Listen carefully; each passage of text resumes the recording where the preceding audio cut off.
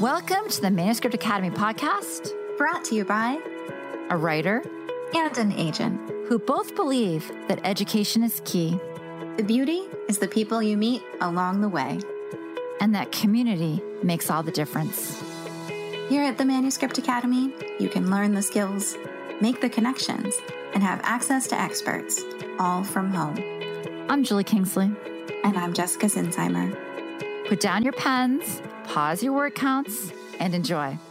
I'm just starting with the idea that one of the things you can harness to create structure in a narrative is what is normal for the character or characters and what is new or different. And so you can modulate those two things. You can choose when you break, and normal would be what I would call status quo. So we have Elliott here, and Anne has been such an amazing faculty member for us. It's so amazing when we talk about like MFA level quality work and just tools to the toolbox for writers as they approach their work.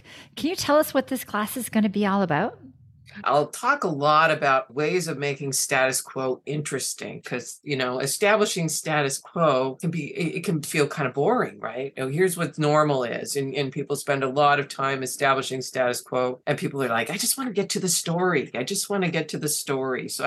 just want to play with the idea that maybe status quo is part of the story. And how can you make it feel like it's essential to the story? And then how can you break it? And what purpose will breaking it serve for the story? That's so interesting. Is it almost as if status quo is the world and breaking it is the plot? Yeah. Or breaking it is what makes it a story, I would say. So it might not be a traditional plot, but there might be some way of breaking it. The status quo of the contract between the reader and the author. You can break that status quo too. And so it doesn't feel necessarily like a plot, but you are creating shape. So I'm gonna show some examples of that too. A lot of examples.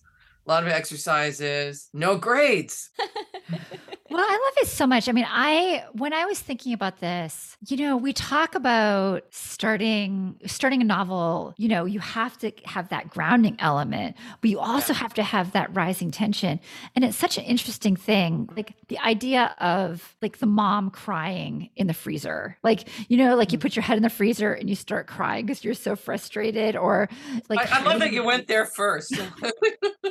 Right. But like you could, you have to understand how you got there, or right. You have to understand why, what life, the reality of life for this character is, but it's only effective if you understand the baseline, right? Yeah. Like those emotional arcs work if you understand how it's supposed to be, or how your mother expects it to be, or how your neighbors expect it to be. And that's what, sometimes an ensemble can do that. Yeah. Next door, it's like this. And over here, it's like this.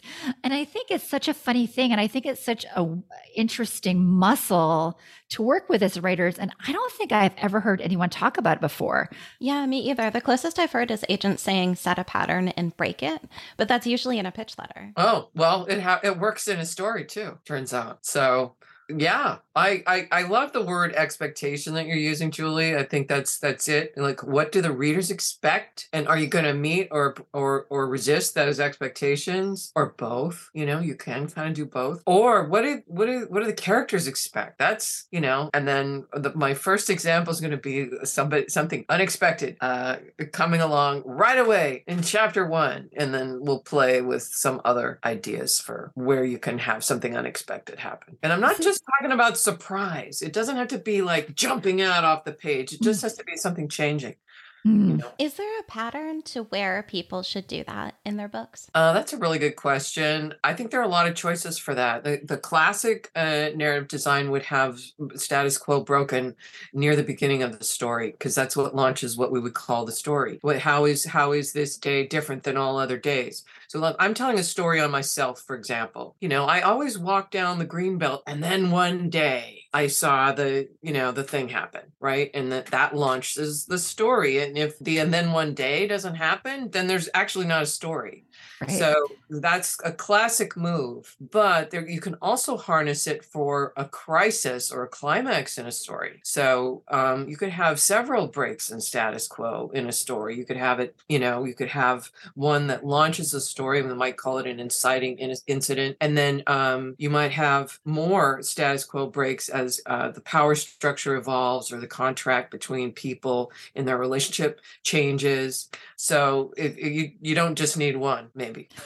Well, it's so interesting. It's kind of like when you read something and you think a character is one way and all of a sudden they're totally different, and then this happens and then this happens and then boom. It's so funny. Let's go back to the Greenbelts. Anna and I live in the same town. And and one day the goats were in the Greenbelts and everyone talked about the goats in the Greenbelt for a week. The goats were adorable. They were so cute. They were eating the Japanese knotweed, which is bad. So there's a story. We Status need more quo. Goats. Japanese knotweed all over. So no one talks about the Greenbelt. The Greenbelt is always there, and it's like there's a bike route through the town, and then all of a sudden there's goats, and everyone, it's the story of the day here in Maine. Yeah. So much fun. So once again, we're looking at just another amazing tool for your writing toolbox. Another way for you to look at your scenes, to break them down, to help your drafting process. Am I missing anything? What else would this be good for writers for, Anne? I think to make your story feel more alive. I think so. If you're revising and you have people who are saying things to you like, well, nothing happens. I love your writing, but nothing happens. This is something that you can play with. So it's that kind of tool. It's a structure tool. We have so many writers who are saying, why is everyone opposed to quiet stories? You can absolutely have a quiet story, but if you bring it alive, it will work. Yeah. So it doesn't have to be fireworks. You can have something change in a quiet story for sure. And there will be more than one example of those in my examples, by the way, are going to be literary fiction, novels and short fiction, also some memoir, also some YA, some fantasy, sci-fi, and picture books. It's so interesting because when you were talking about this, I was seeing how this could work in a picture book or in a horror movie. So I like how these elements of story can work across the board. Yeah.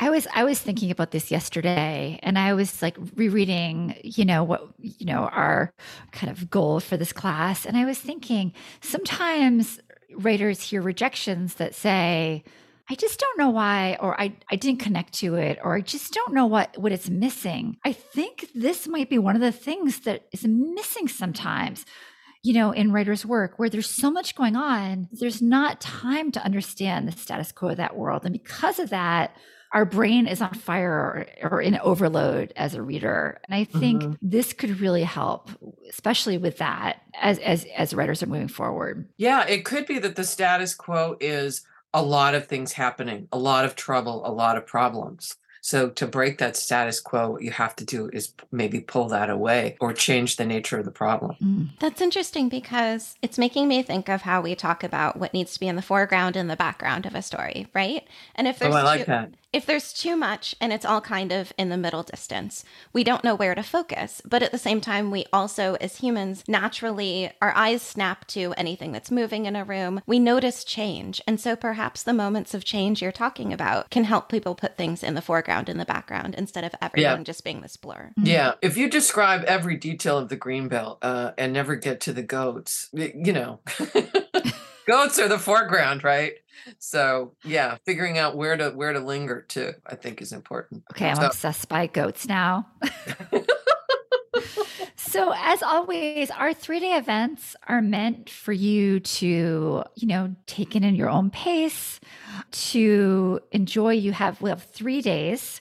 We'll have a panel on the 3rd day, and then you'll have 30 days to take notes, to review, to enjoy. I really like the workshop element. I love that you can go in there, post what you're working on, and there are all these helpful writers who will dive in and help you out. And just to have everybody so focused on the task of writing for 3 days, I think is a really beautiful thing. We did purposely design it so that wherever you are in the world, whatever your time zone, you can do this at your own pace. But just because it is those 72 hours, whatever your time zone where people are focused. I think that's a really special thing. It is cool. Yeah. It's good to know other people are out there struggling with the same thing you are. Yeah. And I do think that anytime a group of people come together with the same creative energy, kind of working on the same subject, kind of magic does happen within that community, even on an online class like this. So yeah, I think like if you're on the fence about this one, if this is like, wow, this is way out of my sphere of what I think I need, I think you should go for this one. I'm really excited. If nothing else, it'll be inspiring. You know, it will give you a lot of energy. We know it will be. We know you. Yeah. That is my goal for sure. That is my goal. I don't know. I think just spending a day around Anne, even if all you do is drink coffee and talk about goats, you'd end up with better writing at the end of the day. Okay, so we have some specifics. The dates are June 13th, 14th, and 15th. It's included with membership. It's $49 for everybody else. And membership is $49. So if you want other events too, go that way. That's your better deal. We want you to figure out what is the best deal for you. Compare that to an MFA. I know. Oh, geez. And it doesn't take 2 years away from your life. I mean, we want to be that source where people can come and feel inspired and meet each other and feel supported. And I think there's just something so special about being in the room with people like Anne, even if it is a digital room. And we will have the Q&A. Yeah. As well. Yeah. So class every morning, workshop every afternoon. Again, suggested times, Q&A on day 2 and First Pages panel on day 3. Even if you can't make it live, your chances of feedback are the same. So we hope you can make it. Anne is special. If you feel like this is one of those things where you just need a push forward to feel good about your writing, feeling good about writing is hard in a time like this in the world. I think this is a nice opportunity to really be focused and move your work forward. Well, thank you so much. Thank you. I already can't wait. I can't wait either. Hope to see you all there. Thank you so much, Anne. My pleasure. Thank you. We are so glad that you joined us. And as always, we appreciate your feedback. Just head on over to the iTunes store and let us know what you think. It not only helps us make this podcast be the best it can be, but it also affects our ratings within the iTunes platform. We'd love to hear from you. If you're feeling brave and want to submit your page for our First Pages podcast, you can send it to academy@manuscriptwishlist.com with First Pages podcast in the subject line. We'd also just love to hear from you. And if you'd like to learn more about the Manuscript Academy and everything we have to offer, just jump on over to manuscriptacademy.com.